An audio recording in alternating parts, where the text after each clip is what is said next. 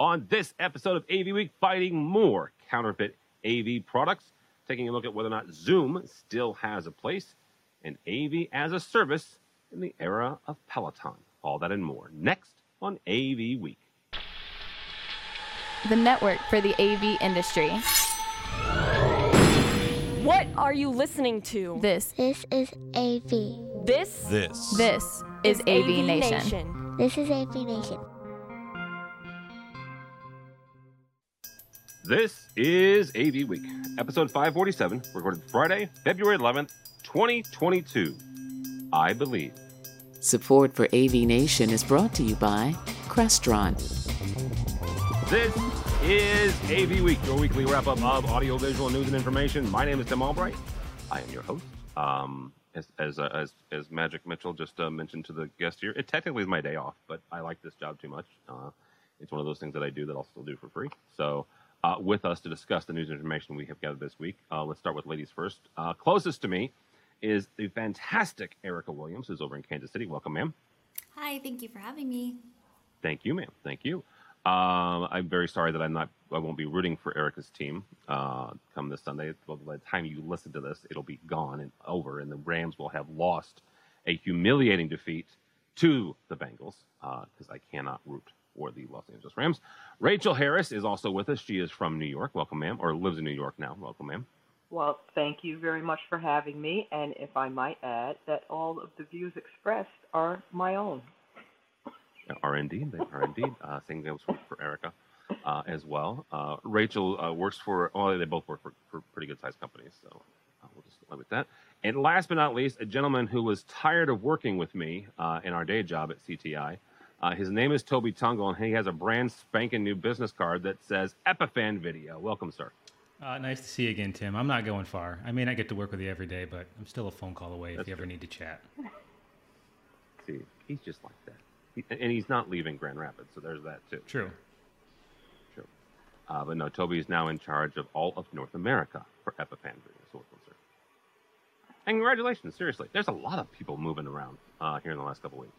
Yeah, thanks. There is a lot of people moving around, a lot of people that are changing different career tactics. You know, like myself, I went from the integration world to manufacturing, and people are going from manufacturing integrators, and it's really interesting to see how people are becoming more innovative in their career paths and not just assuming that, you know, that where their current path is where they need to go, and being unique and creative and getting outside of their comfort zone, which is the most important thing, as if anybody knows that follow me on Twitter.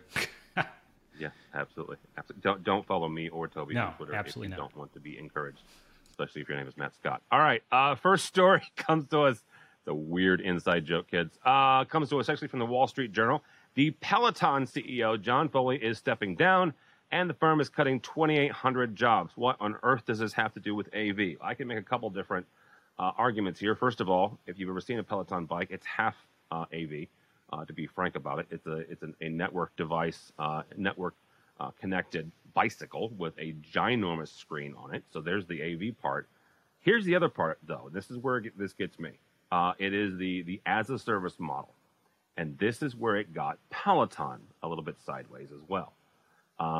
Erica, we're going to start with you. You and Rachel both work for customers, clients of integrators, right? Toby's the manufacturer now, but you guys are both, you live and breathe and have talked with folks about the as-a-service model here. This is something that I don't know if it was the CEO, right, who just didn't get that model, understood that model. Yes, Peloton made hardware, right, and the bicycles are not inexpensive, but really where they were making their revenue from was this as-a-service and this monthly subscription type. So when you look at either the failure here, at least a temporary failure. Obviously, Peloton hasn't filed for bankruptcy yet, so we can't say complete failure here. But a little hiccup in their business plan, does it give you pause when it comes to hardware or AV as a service? Does it make you more, excited about it? Where does this kind of put, compare and contrast the Peloton model of as a service with what some integrators and quite frankly what some manufacturers are positing as AV as a service? A couple things come to mind. Just initially to start out with the IT background that I have, just thinking about equipment life cycles to begin with. You think that the as a service offering is it's kind of awesome if you think about it.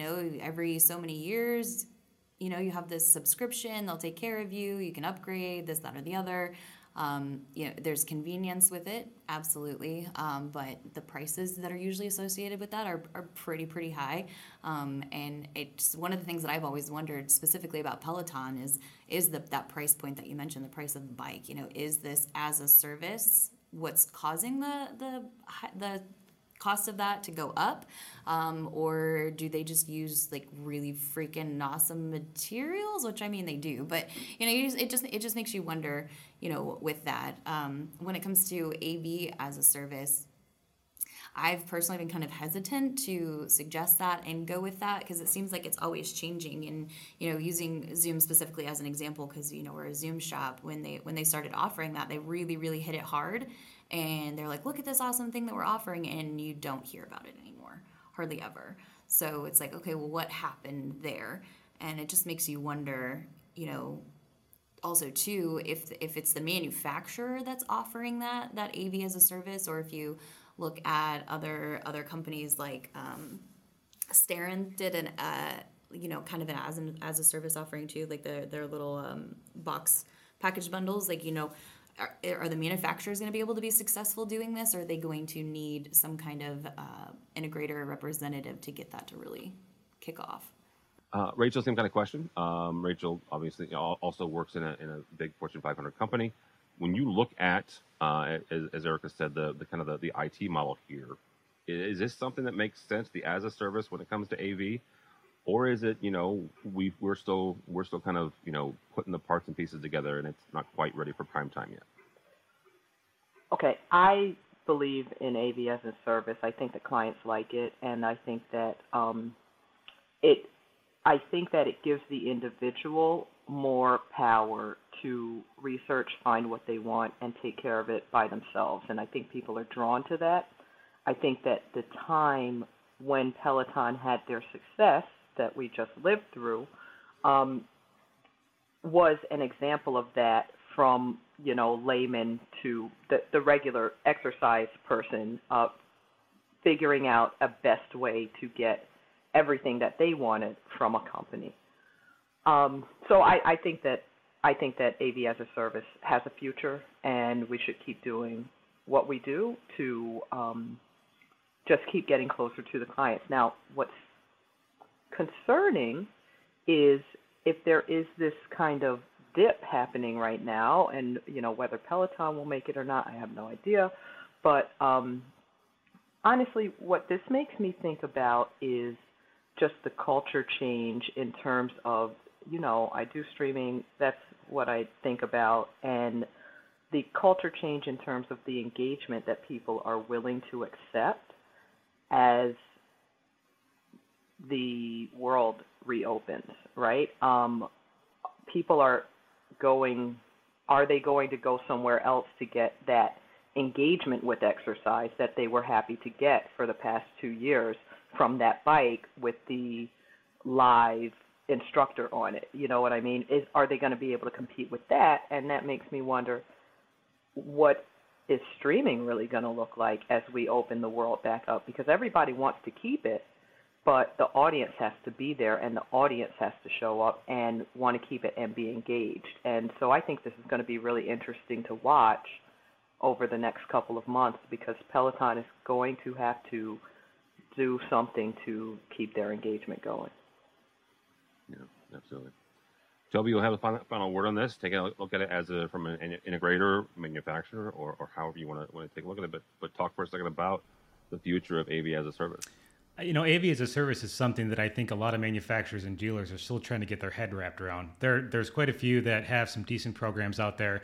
They're really transitioning from that CapEx to OpEx purchase model, right?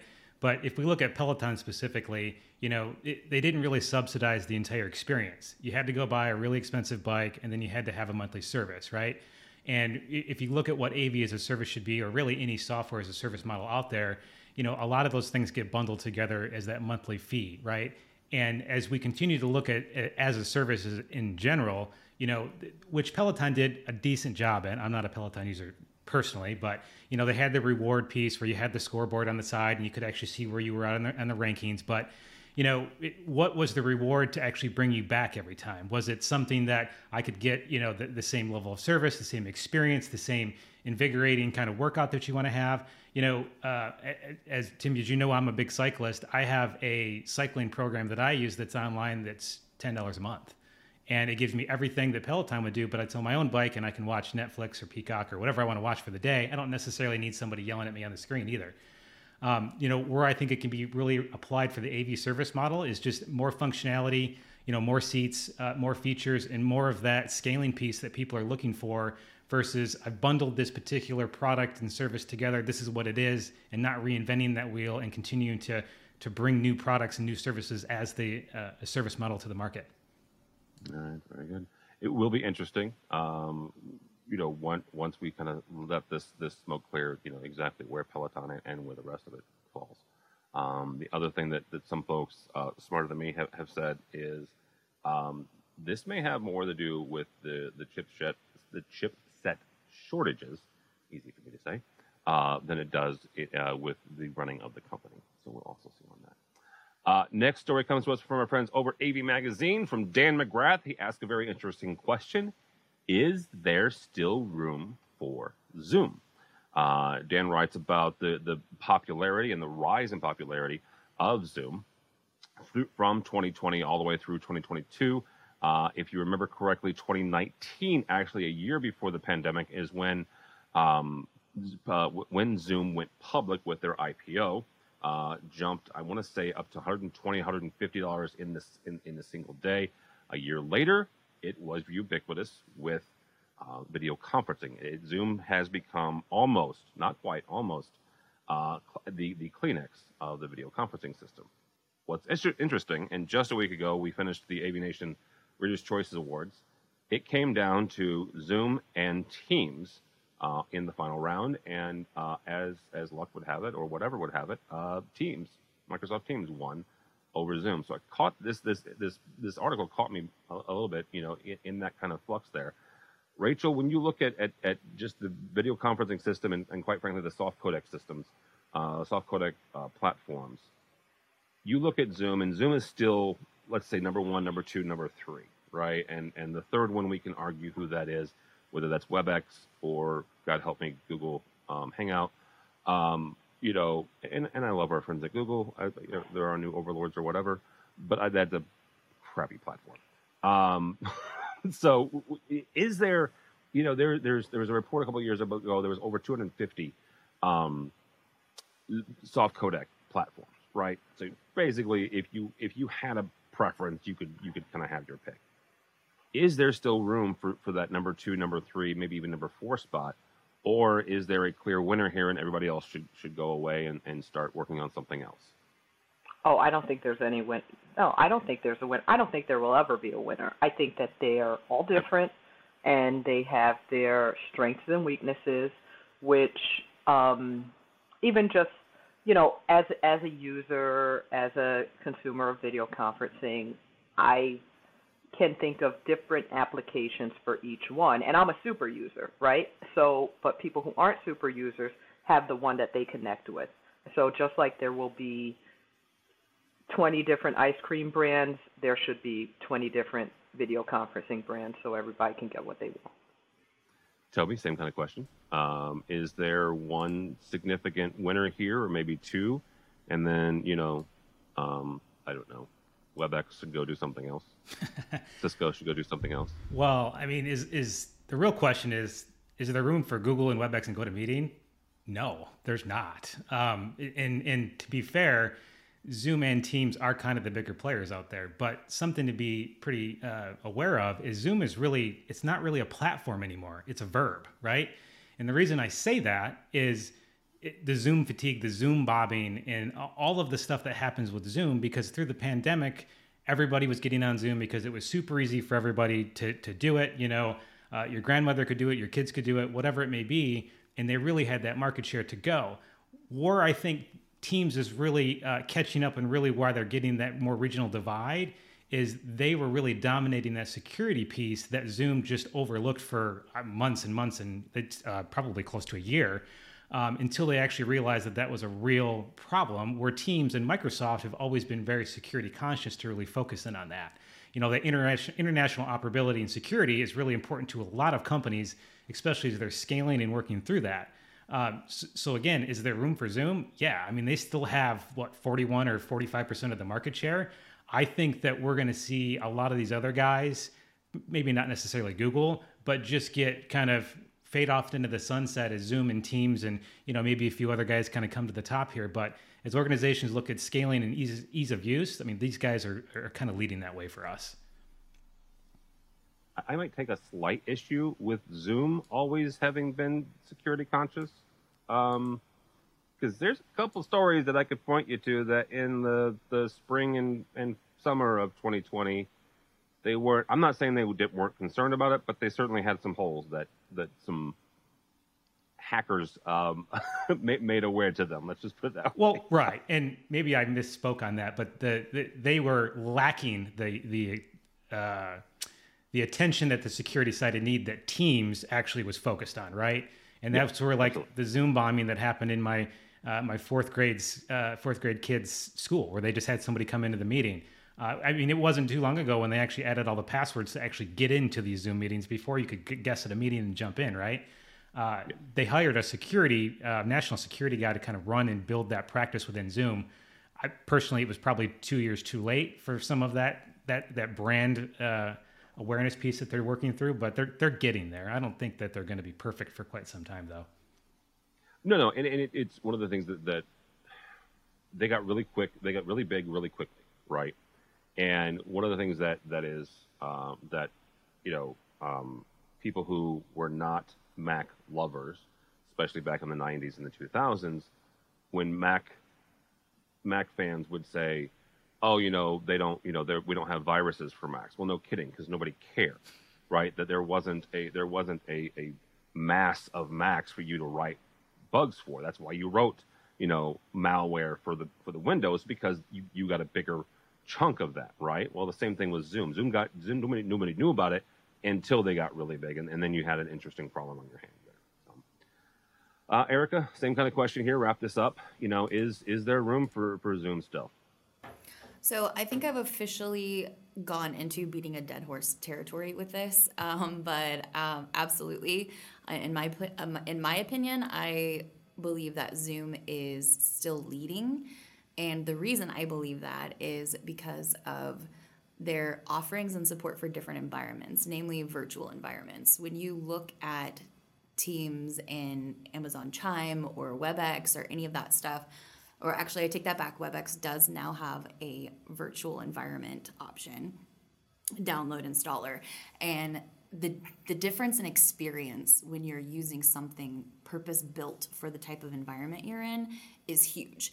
And Zoom has gone above and beyond expectations with their development of being able to support virtual environments, and that's super huge. I've talked to quite a few firms in the AEC industry, like Henderson and several other companies, and as a response to the pandemic, they went to virtual environments. They're running their employees are using virtual environments, and they're having a really hard time with their existing virtual meetings and collaboration tools because they're not purpose built for virtual environments, and it just creates a huge headache and a nightmare, honestly, for support and for your users. It takes your client service takes a hit, everything takes a hit, and Zoom just continues to keep pumping out the updates, growing stronger, getting better with that, and they offer it for multiple different platforms now. So that's just something that they've definitely taken on, and as we move into more of a hybrid and more companies start going into these virtual environments, that's something that these other platforms really need to be taking notice of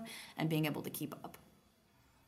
I also want to point out that I didn't do this on purpose, but I like the fact that Erica kind of anchored this, because following her on Twitter, she spent an awful lot of time with Zoom here in the last 2 or 3 months, deploying a number for Henderson kind of all around the country. So I appreciate that perspective. Last story here comes to us from Commercial Integrator. L Acoustics has launched a task force to seize and destroy fake loudspeakers. I found this a little interesting.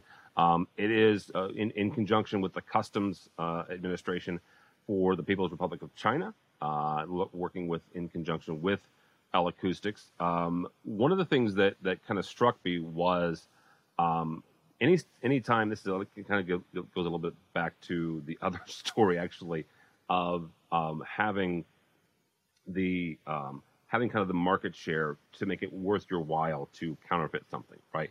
Same thing with the Macs versus the PCs, having it worth your while to create malware and bugs for a specific operating system. Same thing here. These are higher end speakers, whether you can mass produce counterfeit microphones and wireless, or you can counterfeit speakers. Toby, anytime we talk about this, it's interesting both from an integration standpoint, manufacturer, and kind of the tech managers and the folks who are on the front line here. What can kind of the integration side, but also manufacturing side, do to make sure that these don't get into the hands of Erica and Rachel before they ever, they end up on, at the dock of the integrators before they put it into the rack? How do we make sure that these don't end up on a job site somewhere? It's interesting because you hear a lot of different manufacturers out there that are taking a product, selling it to another manufacturer for white labeling, right? And it's a big differentiator what this particular article was of different individuals across the world taking something, making it something that it's not, and obviously having less quality gear in there. There's a lot of different manufacturers out there that have little nuances for how their quality is checked. They've got QC processes. If you're really close knit from an integration standpoint with the manufacturer, you're probably really well aware of where things are shipping from, how they're getting handled, who their engineering people are, how they're getting checked, and how quickly they can get to your door. If any of that seems a little bit off, typically you're going to get alerted to it pretty quickly, as well as having that relationship with the manufacturers to understand, like, hey, Tim, what's going on with this particular speaker product or whatever? Or, why is it taking 3 weeks longer? Why does this paint look a little different? Or why does your logo look a little bit different from the perspective of how it normally looks? If you keep really close attention to those details, I think a lot of this stuff would start to shake itself out. Not really sure how they found that overseas from their task force, but it was really interesting because L-Acoustics specifically is a high-end, very, very high-end niche brand for the audio market. And I would bet if you put that speaker in front of me versus the makeshift one, you could probably tell the difference because they have such high quality for their product line. I think, though, you would have to plug it in. You might have to plug it in. Yeah, that's true. Gotta hear it. Because the screen printing might be real well done. Erica, and you and Rachel both, same question for you folks, right? Is if you get it, right, how do you guys handle, or how would you handle if you get something in your shop, in your conference room, in your rack, it suddenly is not performing like you expect it to, right? Or come to find out it is counterfeit. Do you guys have a mechanism here that whether you come back to the integrator or you start with manufacturers to make sure, hey, we need to be made right here as the ultimate purchaser of this? Well, I just want to start off by saying this is why we can't have nice things. People just suck sometimes, right? Like, it sucks that we have to even have these conversations. So, everybody be nice to each other. And okay. So for that, we purchase everything through an integrator, and we also get coverage on it. So I'm immediately calling the integrator. Like, I'm giving you the money to buy the product, and I'm also giving you money to help me support the product. So I'm going to just say, you need to take care of this, right? And, internally here, part of our process is we get stuff, we unbox it, we check through it, we make sure everything's good. So that way we can hopefully catch things before they get installed. Obviously there's always a chance that that's not going to happen, but, we do try our best, at least internally. And we have, internal inventory system where we have to input all of the information and stuff like that. So just making sure that we're doing our due diligence to keep track of serial numbers and, what the labels on the boxes look like to make sure they look correct and stuff like that. But at the end of the day, we're just purchasing, and if there's a problem, then, help us out to get it figured out. Cause, when it trickles down, it could be on us. It could get us in trouble that we've got that stuff when we're running it, whether we know it or not. Well, really quickly, because I want to ask you and Rachel the same question here, because I have a dear friend who runs a theater here locally. And now Brian is incredibly particular. Let's say that. Brian is very particular. Love him to death, but he's very particular. He does what you do, Erica, but he will also register the serial numbers with the manufacturer. Do you guys do that? Yep. Okay. If there is, whether it's Logitech, Kramer, whatever it is, we have our company account set up with all of those sites. So when we get in a product, we go to register it, and there have been instances where we've entered a serial number for something, and it says, this can't be found, and it's immediately on the phone, immediately sending an email. Yeah, I'll tell the story here at the end. So Rachel, same kind of question here. What is the process? Rachel works for a financial institution, so there are also different rules and regulations there as well. If you guys find counterfeit, what is the process? Oh, honestly, in my role, I don't need to know that. But when I was when I did need to know that, I was really working for an integrator. So I was positioned tech managing for that company, and would have had to do that due diligence myself or go back to the team about that. I have to tell you, this article really caught me by surprise, because I didn't even realize anybody would have the gall to make the decision to build these speakers, fake speakers. Like, okay, I'm sure they're a consumer quality speaker or something that you can easily reproduce. Absolutely. But just the fact that somebody got together and had the conversation that this is how we're going to make this money this year was really eye-opening for me. And it makes you want to look around and really be very specific with your serial numbers, like Erica is doing, because it's important. And when you miss one, you never know. That could be the day you get a fake speaker. Yeah, and that's a really good point too, Rachel, about the consumer. Like, what was it about this particular? I mean, you see fake AirPods all the time. You see fake Jabra Speak 510s at gas stations now. I saw that in Texas. Like that kind of stuff. It's just it is what it is. But I'm with you on like what like this really like that's what you picked. Okay, all right. And let's be frank here. An acoustic speaker is not cheap, right? So maybe the payoff, right, was the payoff, right? The price tag. So, very quickly, I'm not gonna throw the manufacturer under the bus, because it all turned out nice. But my buddy Brian, who is again very particular, he had an upgrade in his theater. A ton of these amplifiers. If you say amplifier in the world of AV, you're gonna name this amplifier probably in the first 3 guesses. Had an issue with one of them, calls them up. He's got the serial number because he keeps everything, right? And they say that serial number doesn't exist. Like, that's not even possible.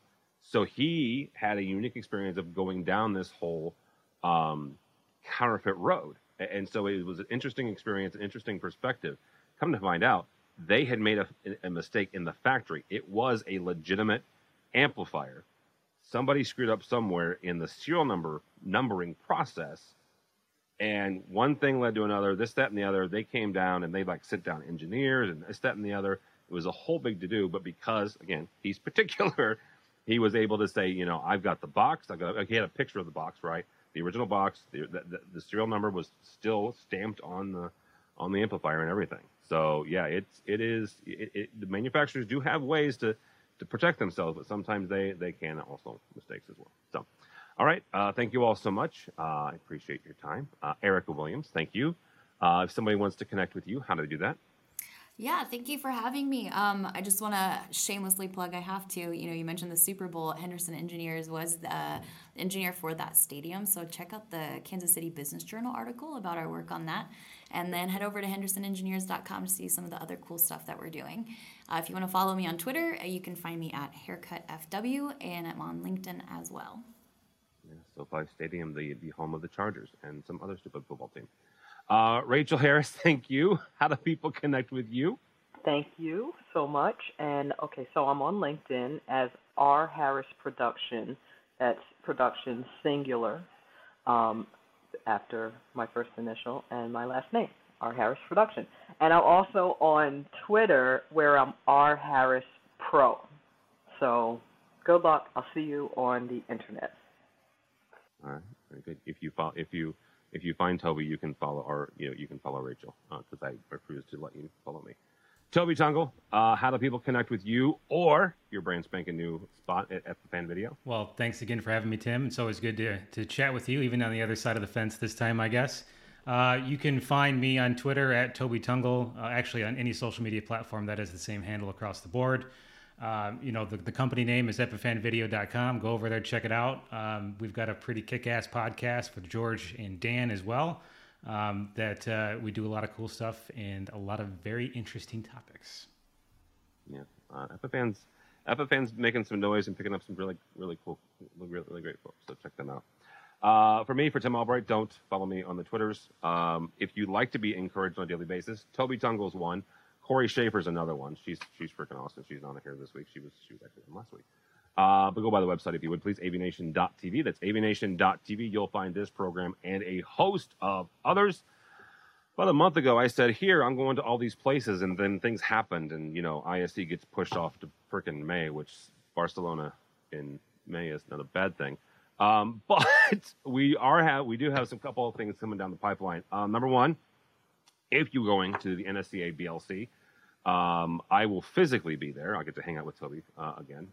If you're not, but you're a member of NSCA, I will be the bright, shiny face that you get to experience virtually.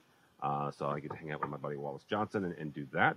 And then we are heading to Enterprise Connect for the first time, hang out with Mr. David Danto and a bunch of folks talking UC, Unified Communications and Collaboration.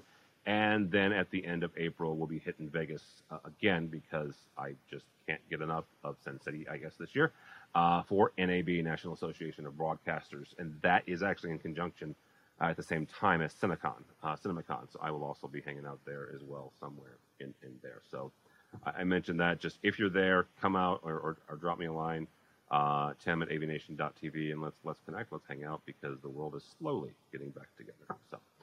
So check that out at the website, avnation.tv. It's avnation.tv. Thanks so much for listening. Thank you so much for watching. That is all the time we have for AV Week.